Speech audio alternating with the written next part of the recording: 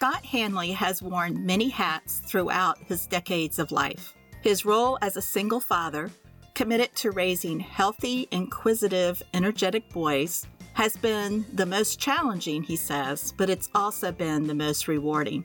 One of the hats he wears is as the author of The Dad Connection, A Bridge to Your Children. Here he outlines his determination to build good relationships with his two sons. He recognized love and respect would be the simple base upon which he would build those relationships. This guide showcases the understanding that love, respect, patience, energy, perspective, service, and trust parents and grandparents need to build strong and deeply loving relationships with the children in their lives.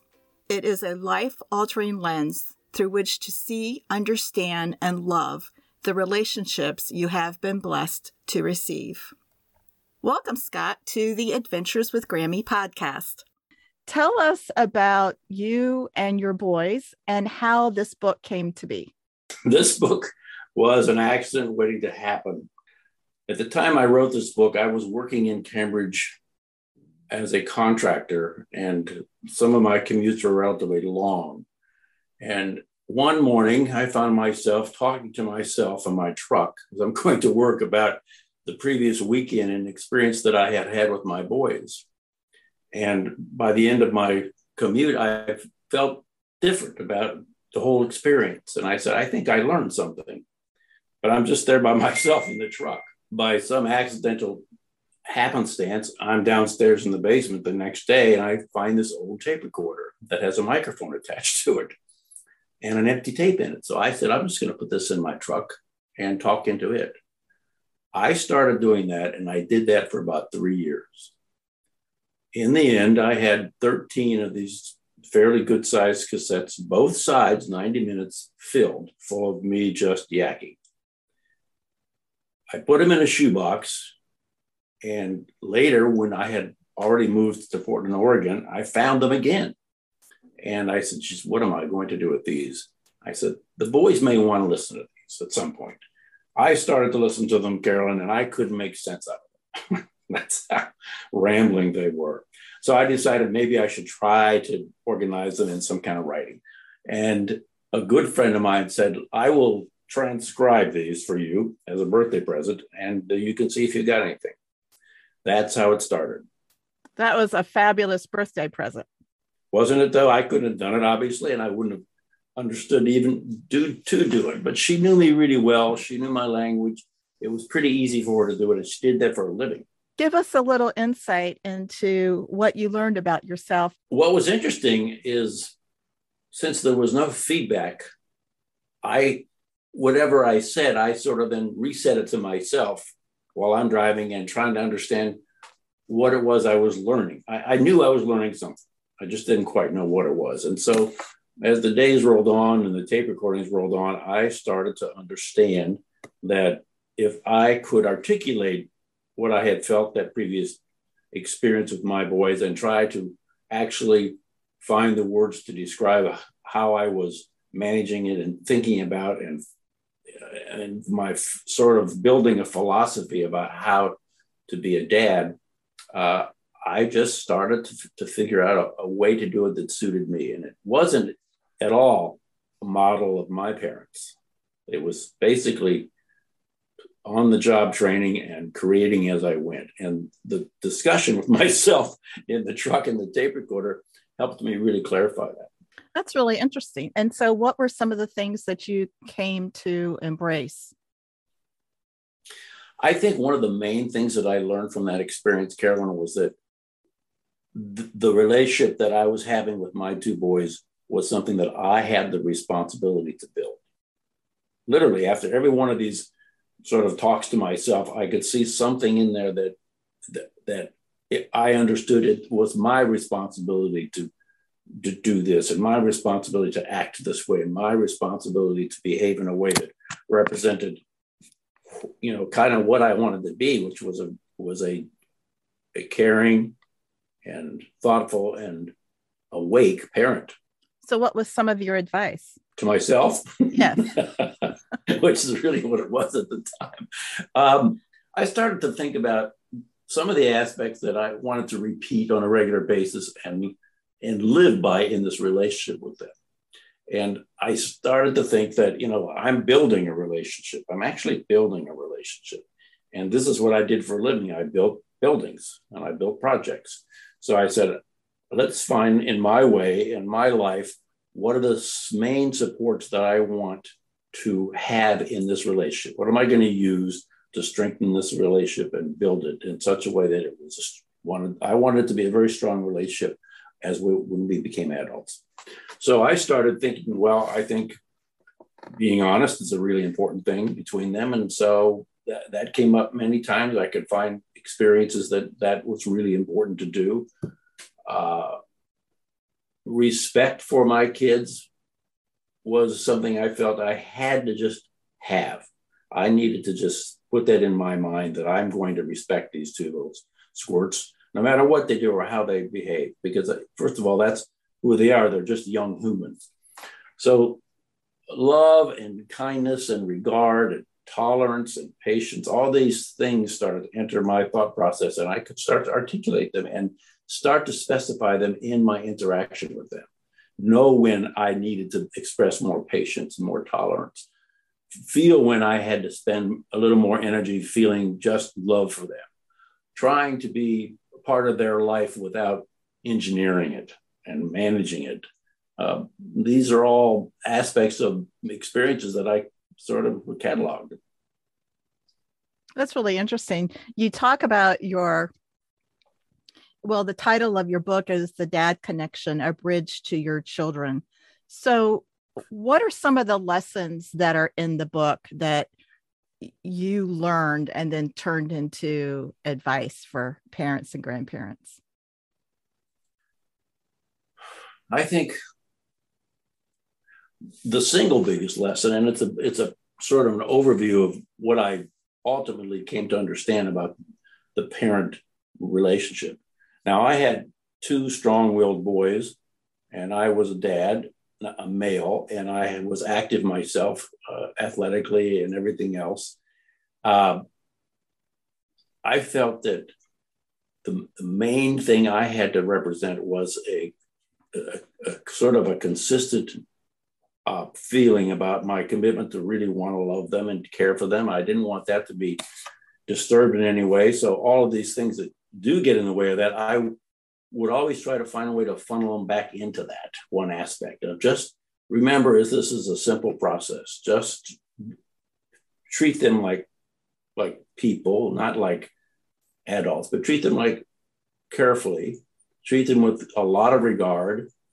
And once I started thinking like that, I also then quickly realized that this was really on me, that this was for the most part, a one-way road, that it was my job as the parent to build this relationship.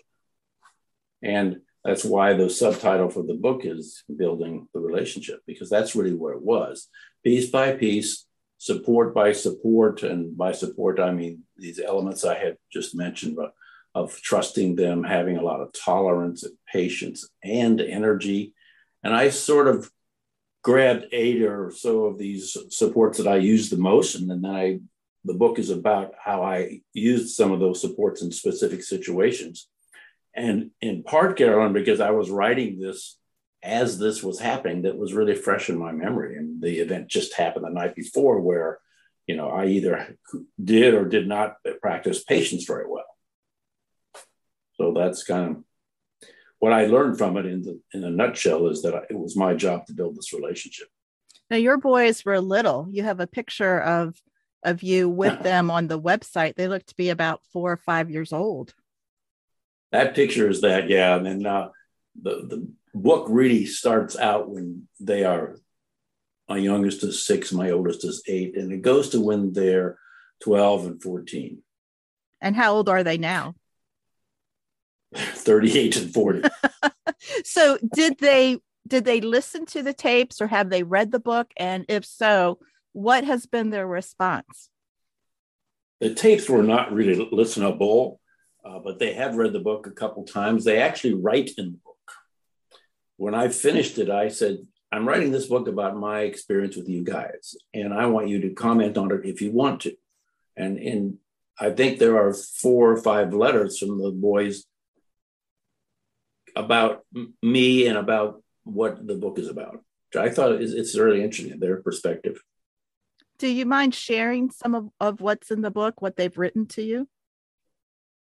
Yeah, I mean, mostly it's about how much they appreciate the sort of my mindset to not just make them into something, but to allow them to be made into what they wanted to be made into.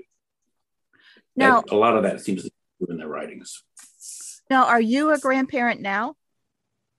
I am not, and I'm surprised I'm not. No. I was curious as to, you talk about the care, the perspective, the energy that needs to go into this relationship, raising children, but this is really important for all relationships, whether it's work or family or friends. And I was just wondering how this applies to parents with adult children and then parents with their grandchildren. I know. And I was thinking a lot about that this week in preparation for this interview, because I don't have direct experience of that, but I have the experience of my grandparents. And I didn't have much of a connection to them because not much was forged by my parents to them because they had a very poor relationship. But I can certainly see how many of the skills and practices that I developed and created with my boys and with my commitment to being their dad would have helped me a lot to connect to my grandparents and sort of treat them in the same way, Carolyn. Like, in fact, I think I write in my book at some point, the world might be a whole lot better place if we tried to treat everybody, our friends and our family, as if they were our children. If we had that much care about it. So I think that if somebody could read this book and realize that they could actually build a relationship with their parents in order to sort of keep a bridge alive for their kids to play with their mom and dad. It's hard to put the 3 generations all in one sentence and not get confused, but the reality is that I think the responsibility of building these relationships belongs to the person who wants to build it. And then the other people will likely respond. And when somebody becomes a grandparent, they have a slightly different process by which they relate. And when it happens because now their kids are having kids, so lots of things change in the nature of that relationship. And that's a great opportunity for the children of the parents to rebound, reconnect to their parents in a different way. And to me, it's a kind of a cool opportunity. The metaphor of the bridge, I think, is so important. You write that in the beginning, it's a one-way bridge with your young children, but as they grow older, it's a two-way bridge. And I interpreted that as they also have a responsibility to you. And to me, in the grandparenting situation, I think if you have a strong parent-child relationship to begin with, that fosters a good grandparent-grandchild relationship. And that's the importance of that two-way bridge, is that the grandparent needs to understand that it's not that one-way bridge to the child anymore, that there really is a two-way bridge, and we need to respect the children raising their own children. But at the same time, it's a loving relationship because you have built that strong bridge metaphor to begin with. Does that make sense? Yeah, it does. I think you've got it, captured it beautifully. The dynamic between the grandparent and the grandchild can be significantly different than the dynamic between the parent and the child. And that's okay, as long as the grandparent truly does have regard for and does respect their children. And that type of dynamic is really what the grandkids are going to pick up on. Absolutely. So I think there's a bridge to be built for many people to their parents that could be different and better. And that may be catalyzed by having children and bringing and inviting their grandparents in to the process and the exchange between their kids and them. That's a wonderful, beautiful concept. And, there's a lot of talk out there these days about intentional communities. And that's part of what I think is trying to be represented, is how to be inclusive with 3 generations, for instance. How do you do that? I think it takes work and it takes desire, number one, and a certain amount of focus on caring for the other person. It's pretty easy, it seems like, for grandparents to care for the grandchildren. It seems like a pretty natural, desirous connection. And there's not a whole lot of complication in it for the grandparents as it is for the parents. But if we separate all that and we're just trying to build a relationship with the 3 of us, I think that can be a really beautiful exchange. I agree. And I hope that when you become a grandparent, you'll give us volume 2 of your book. I hadn't thought about that a lick until this week when I was thinking about this interview, and how important and how valuable grandparents are if they are genuinely incorporated and if they're invited. It is a beautiful relationship. And who has to do the inviting, Carolyn? It's the son or the daughter. It can't be the grandparents inviting themselves in, and it might be the grandkids inviting the grandparents, but it is a much more wonderful experience when the kids invite their parents into the process. Oh, I couldn't agree with you more. And that's somewhat, you said it more eloquently than I feel I conveyed it, but the grandparents take a back seat because the child, the parent of the grandchild, is the important person in that relationship. And the grandparents need to respect that they are the decision makers and respect the way they're parenting their child. It may be different from how they did when their children were babies, but grandparents need to remember the children are the ones who have the responsibility, just as they did 30, 40 years earlier. So, and again, I go back to your bridge metaphor. If there has been that caring and kindness and respect and love and trust between the grandparent and the child, I would think it naturally is going to evolve into a wonderful bridge for all 3 generations. Yes, and I think it's almost exclusively dependent on the son or the daughter to invite the grandparent in. So, unfortunately, that doesn't happen readily, and it doesn't happen right away. And it's because there's still lingering challenges between the son and the dad, or the mother and the mother, that are not quite resolved or fixed. But I would think when kids enter the situation that those things there must be some serious motivation to fix those issues, so these grandparents can be brought in.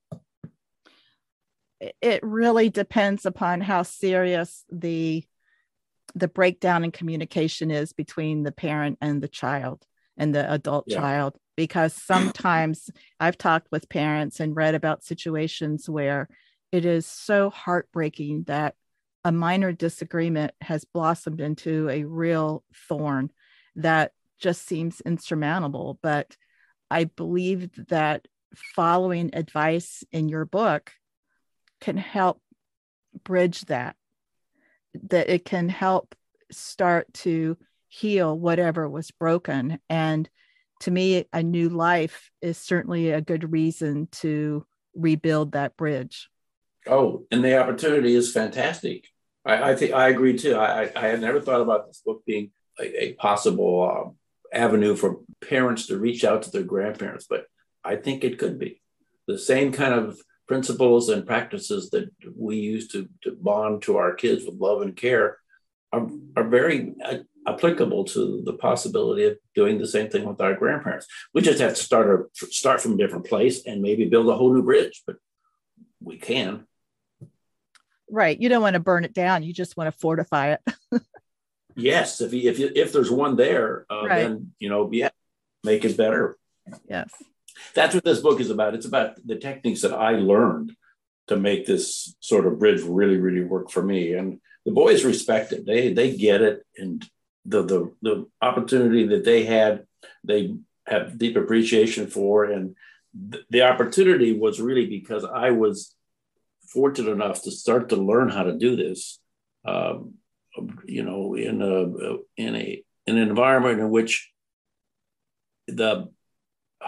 I didn't know what to do. So I was really open to the possibility of learning. I wasn't sort of patterned already. I appreciate that you were able to talk about your feelings and then reflect on those feelings and put your son's well-being first. And that's not to say that you weren't concerned about your own mental health or whatever, but your focus was what is best for my sons.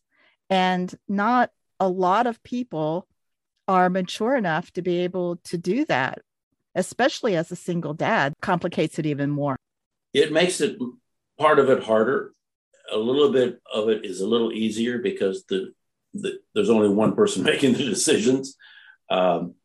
I truly wished I had a partner through that whole process, but I didn't, and I did the best I could without that. And I knew I had to rely on personal feelings that I could really own. And once I owned them, I delivered, because to me, it's the honesty that I have built with my boys is based on that. So what were the 3 main rules that you used when you were raising your sons? This is a bit funny. And I don't say everybody should do it this way by any means, but I felt strong enough in my relationship with those boys that I could simplify the rules, because rules don't necessarily get in the way, but they can certainly blind us to something that's really happening, right? So I really minimized the amount of rules that they had to do. And I try to make them much more important to living life rather than just experiencing. And so the 3 rules were: 1, they could not hurt each other. Remember, I have 2 strong boys. They're both athletes, and they are going to be active. Number 1 rule, they couldn't hurt each other. Number 2 rule, they couldn't hurt anybody else, physically or emotionally. And I stressed the emotion. They understood what I said, and then I found all kinds of ways to express that when they were little and show them, because they're both big and strong. They're bigger and stronger than I am. The 3rd rule is they can't damage any property on purpose. And that last 2 words are important. Right. They can't damage any property on purpose. I know they were going to. I mean, that just happens, right? They're boys. But well, I had girls too, they can do some damage. So, if they decided to go paint on somebody's wall, that's not an accident, right? That's something that should be dealt with. But I kept those rules really, really there. And I said, look, if you guys do this, you can have some serious freedoms. You can stay out, be out, stay up, do what you want to do. Oh, sorry. There's the other rule was that they had to get grades in school that were commensurate with their intellectual ability. That was not hard to ascertain. Right. They worked. They kept my life a lot simpler, Carolyn. I didn't have to police. I wasn't a policeman, which can really get in the way of a connection. Try it sometime. Try to monitor these little wild guys on every little thing, right? Don't leave your shoes here. No, your coat goes over there. I can do that all day long, right? And then that's all I'd be, is some kind of policeman. So I decided that I wasn't going to do that. To this day, they'll talk about those 3 rules. With your job in construction, that meant that the boys had a lot of time by themselves or under the care of a babysitter or a nanny. So how well did they respect those rules? Pretty well. I mean, there was only maybe, I can think of 3 times that I had to ground them or do something to reflect the commitment I had to those rules. The other thing, Carolyn, is that I chose this contracting work so that I indeed could be home in the late afternoons, early afternoons to get them from school and take them. And since I owned my own company, so I could show up a little late at the project and leave early, let the boys clean up, guys clean up. I was home almost every time they were home in the morning and the afternoon. I made a point to that. That's another thing I talk about in the book a little bit about. That's a luxury if one can organize their life to do that. But I understand most people can't. Yes, I just assumed that you were gone a lot, early morning hours and late hours coming home. But that's fabulous that you could arrange your schedule. Now, how did this work in the teen years? Oh, it's fantastic in the teen years. Actually, my second book is going to be, I might call it something like Treading Water, where when they become teenagers, that's what we're doing. We're no longer holding them up on their life jacket and getting them across the pool. You're just sort of treading water to see if they're going to survive. And the teenage years, I had this bridge so well constructed that I didn't really have to hardly say anything to them. I would either give them a look or I'd say something like, that's not going to work. And they would just shift. They would just shift. It's not that I had control over them, not at all, because it was that they knew I would do what I said I was going to do. No matter what I said I was going to do, I would do it. So they didn't want to challenge that very often. I know, funny, isn't it? And I wasn't trying to set up an intimidating environment whatsoever. It was all done with a great deal of care for them and who they were. But I did want to maintain certain things as, sort of unconditional, which is these 3 rules. And you need to do what I tell you if I tell you. And I rarely told them what to do. But when I did, they did it. Well, it appears to me that you had strong boundaries and the boys knew that you weren't going to waver on those boundaries, and they respected that and they respected you. And that's a great relationship. Part of the reason that was so successful, Karen, was I didn't set these boundaries very narrow. I tried to negotiate with them with some of the boundaries, like we're talking teenage years now, about how late to stay up, what they can do, where they can go in the city, where they can't go. I said, does that work for you? And I'll tell you why I think it's right. And they'll say, well, no, that doesn't work for me because my other really good friend lives way over there. So then we negotiated basically and find something that represented a reasonability and a reality of what's physically possible for me, since I was a single dad. I had limits too, which they genuinely regarded. So I think the thing there was that their willingness to respect my borders, like you said, was really, really helpful. But I also didn't limit them I didn't put many, what's the word you use? Boundaries for them.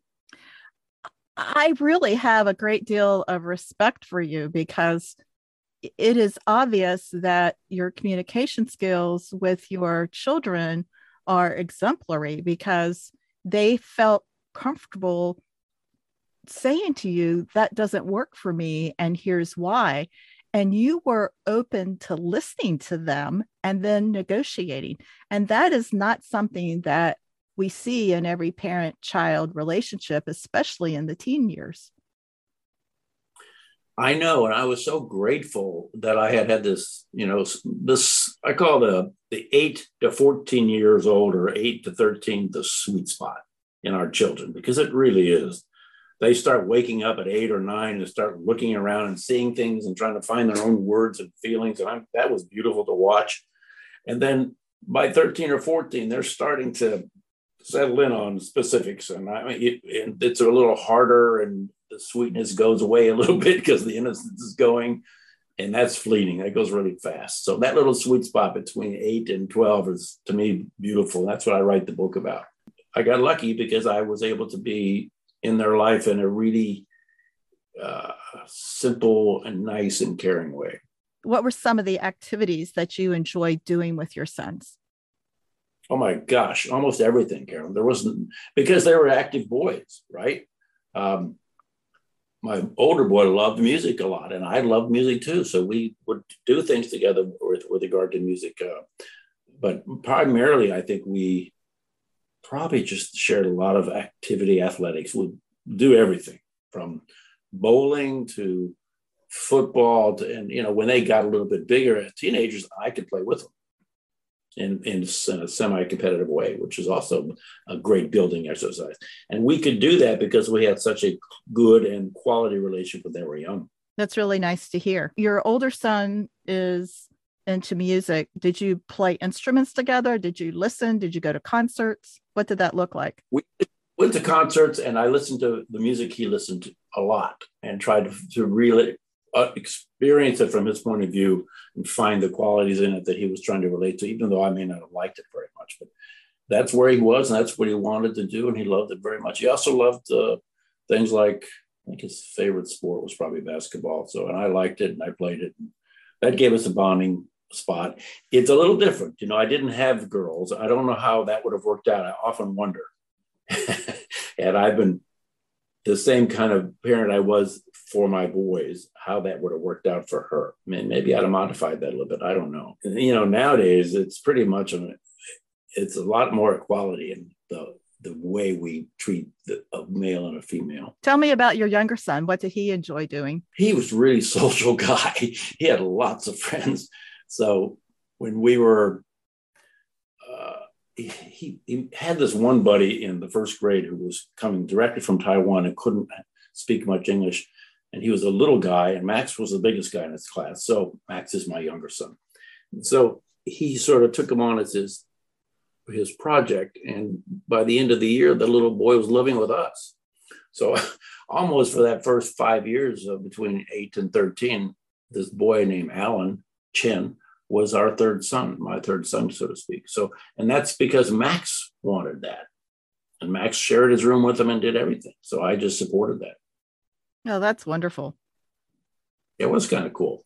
And so Max was social. He had lots of friends. He was big for his age. He played football in college. So he had that kind of force, just physical force, but sweet and nice guy.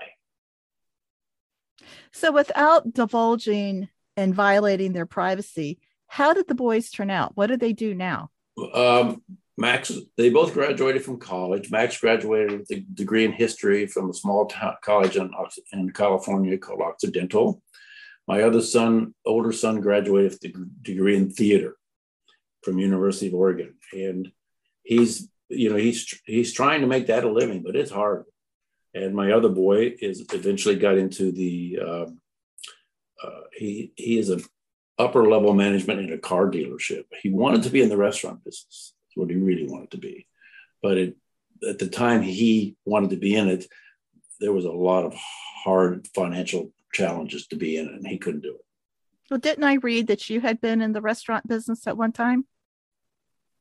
I was at a very high active level, and then I had these boys. Oh. And I just couldn't. There were too many times before they were age 4, there were too many times I had come home way too late and they were asleep. And I just couldn't do it. I said, this is not, I can't do this. It's not right. It's not responsible. If I had these boys, I need to take care of them. What I didn't really know then at the time, Carol, that it was going to be a lifetime process, or at least 20 years. I thought, I will change my life a little bit to be with these boys for a while, and then I'll go out and build my life again. Well, I didn't have to go out and build my life again. I was happy to build my life with them and around them all through it. So the change was, in the beginning, kind of a compromise and kind of a sacrifice, because I was quite successful in the restaurant business. But I just knew I couldn't do both, one or the other. And I picked being a dad. That's really admirable. That doesn't make me anything. It just means that was my choice, right? It could have been the other way and might have worked out fine. I don't know. When I was graduating from high school and going to college and getting married and raising a family is when the women's liberation movement started. And I had decided when my children were little that I was going to be a stay-at-home mom. And a lot of women, and even today, a lot of women are criticized if they want to stay home with their children. And there are some stay-at-home dads. And I've heard from some of them that they are criticized because they're a stay-at-home dad, that we have become such a career-driven society that if you don't have a career outside your home, people will look down on that. So the fact that you were willing to adjust your career goals for your children, to me, is admirable. I think that gets a little bit misrepresented as something was as much for my benefit as them. I knew that I needed this. I knew that I needed to make a commitment that was going to really deepen me. Now, I don't know how I knew this, Carolyn. I don't really, but I did know it. I felt it, and it was not a hard decision. And it wasn't a decision that was altruistic. It wasn't just I didn't sacrifice my life for these boys. I enriched my life through this decision. And I figured that out pretty quickly. It became a fantastic experience. Fantastic. Yeah. And my life was great. I mean, it turned out great. And I still love the restaurant business. I'm not in it. And I had the construction business served me beautifully when they were teenagers because I could put them to work and do stuff and work with them. It was great. I was wondering if they helped in the construction field when they were teenagers. Oh yeah, they loved it. They didn't care if it even got paid. Let's wrap up by saying, what advice do you have that we haven't already discussed that you think parents and grandparents really need to own and embrace to have these wonderful relationships with the little ones who may also be big ones by now? It's a fantastic question, and I'll try to make it fairly simple. The hardest thing I think for many relationships to do is let go of the familiarity. And even though it's a good thing to have, it can really allow people to stop really having that much regard for the other person. That goes all through those three generations. Familiarity isn't there a phrase, familiarity breeds contempt? Is that a phrase that I'm remembering? Yes. Yeah. So, and that's true. And I'm sad about that because for me, it did the other thing. It bred enriching, it bred closeness, it bred comfort. So I would say, whether you're talking to your parent or you're talking to your child, to talk, to listen, and to feel and emote if you have to, especially for the men. The mothers have a little easier time at this. I know that. Because in two reasons, I think the child treats the mother a little bit differently. And the mother, usually women have a little easier, path to this. I think the men have to get their stuff together and just try to be as nice as they can be and be caring as they can be and look for ways to do it with our parents and with our children. Nice advice. If people want to buy your book and they want to get a hold of you, how did they do that? My website gets you everywhere, all connected. And is your book sold on your website or is it at other places? Mostly Amazon, I guess. There are the wholesale books come out of Ingram, but I think the Amazon is the place for just normal people to get it. And what's your website address? It's scotthanley.com or the Dad Connection. They wrap. One thing I want to add, Carolyn, is that this book is not a hard book to read. I'm not a naturally born writer, so it's writes as if I'm talking because that's kind of how I did it. And it is not overlaid with lots of, I'm saying in that book, find a path, realize there's a bridge that has to be built, and then look for good ways to build it, things to put in the bridge that really feel good. I'm not saying this is the Bible by any means, because the whole idea of building a relationship with our kids is a challenging and complicated experience, but it can be wonderful. And it can be full of great experiences if both parties, well, the kids are always going to be open to it. It's the parents who have to stay open to the experience and really, and accept it as that. Take the time to enjoy it and take the time to talk to each other about it. Take the time. I would often talk to my kids on the way to school or on the way out of school about how much I love them. Just like that, out of nowhere, it would pop out because that's what I was feeling. You have a wonderful family. Yes, I do. Thank you. I hope you have enjoyed today's episode of the Adventures with Grammy podcast. You will find the links to our guests and the topics we discussed in this episode's show notes. If you would like to be a guest, or if you know someone who would be an awesome guest, please connect with me at Carolyn@adventureswithgrammy.com.